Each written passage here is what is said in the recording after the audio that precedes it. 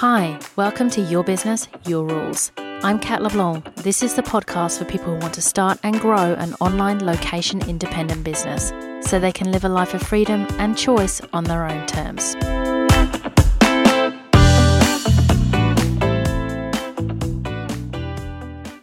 Welcome to episode 50. How to choose a niche if you love working on lots of different projects. And I can't believe we're at episode 50. It's so exciting. I'm so loving doing this podcast and I hope you're enjoying it too. Okay, so you will almost certainly have heard you need to choose a niche. This can make new entrepreneurs feel apprehensive for a number of reasons. First, people feel under pressure because choosing one thing means that pressure to make the right decision. Then, if you're someone who doesn't naturally focus on one project, it can make you feel like you're going against your nature to pick one thing and stick with it. So let's dive into how this all works. What are the reasons for choosing a niche at all? If you're not familiar with how business works, choosing a niche can sound like you're just being picky with who you take as customers, and why would you do that? Why would you want to turn money away? Why would you want to turn people away that you could help? The purpose of choosing a niche is to choose a message that will hit home for a particular audience. When you have a message or an idea that a group of people relate to and want to hear about, you can create blogs, videos, programs, and other content around that subject area, and people will want to keep receiving that information. If you don't have a message that a particular group of people wants to hear about, say, for example, you talk one week about choosing kids' vitamin pills, the next week you're talking about building a deck, most people won't stay interested because the range of topics is too broad. It will only take a few interactions with you to realize you're talking about something they don't care about and they'll move on. This means that your marketing will be ineffective and it's much harder than necessary to build your business. And practically speaking, it means it will be close to impossible for you to build an email list or social following, so you end up limiting yourself without some kind of niche, some kind of focus. Will not having a niche mean you can't get clients?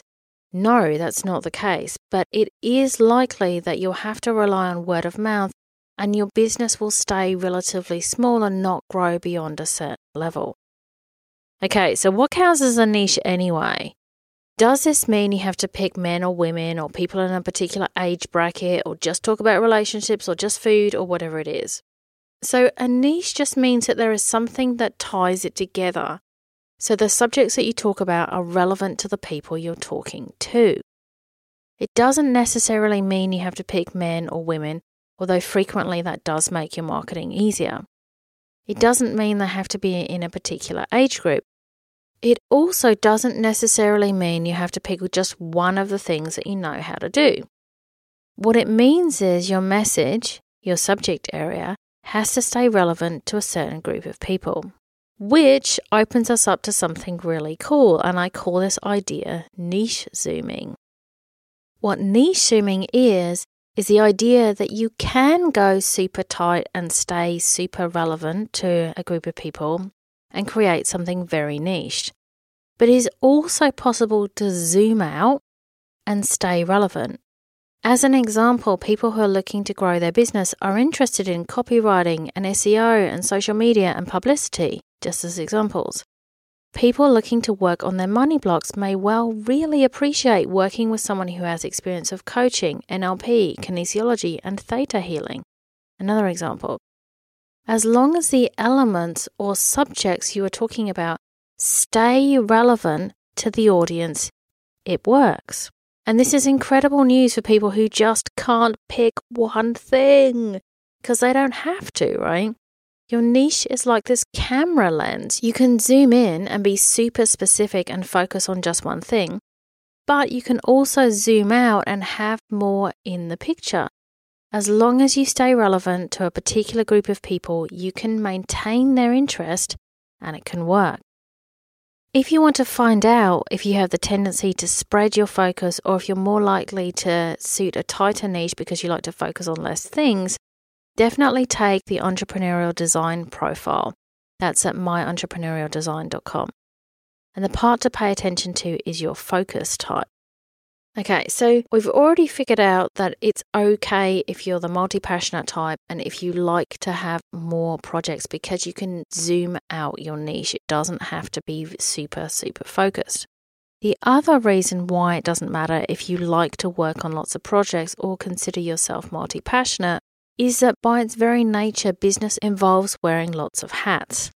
Outside of your core expertise, at least in the beginning, there are going to be lots of things that need doing and they need to be done by you, at least at first. So you can have fun with this as well. It's also important to remember that you can experiment with your niche and find out what works for you in a low pressure environment. So whether you're someone who loves to have multiple projects happening at once, whether you're someone who likes to be super focused, you can try out your idea and refine it before completely committing to it. In fact, this is much better than going all in only to discover it didn't quite work or wasn't what you wanted anyway. So what I'm saying here is the two main concerns that come with choosing a niche don't actually have to be problems or concerns at all. First, you don't have to worry about getting it 100% right to start off with, because you really should try it out and experiment before going all in anyway. Then second, you don't have to pick just one super tightly niched thing if that doesn't suit you. The key is to stay relevant to the people that you want to speak to. I hope that was helpful, and I look forward to speaking with you again soon. Thanks for listening to Your Business, Your Rules. I'm Kat LeBlanc. If you like this show, I'd love you to subscribe, share, and leave a review on iTunes. And if you'd like to continue the conversation, head over to my website at katleblanc.com. Until next time.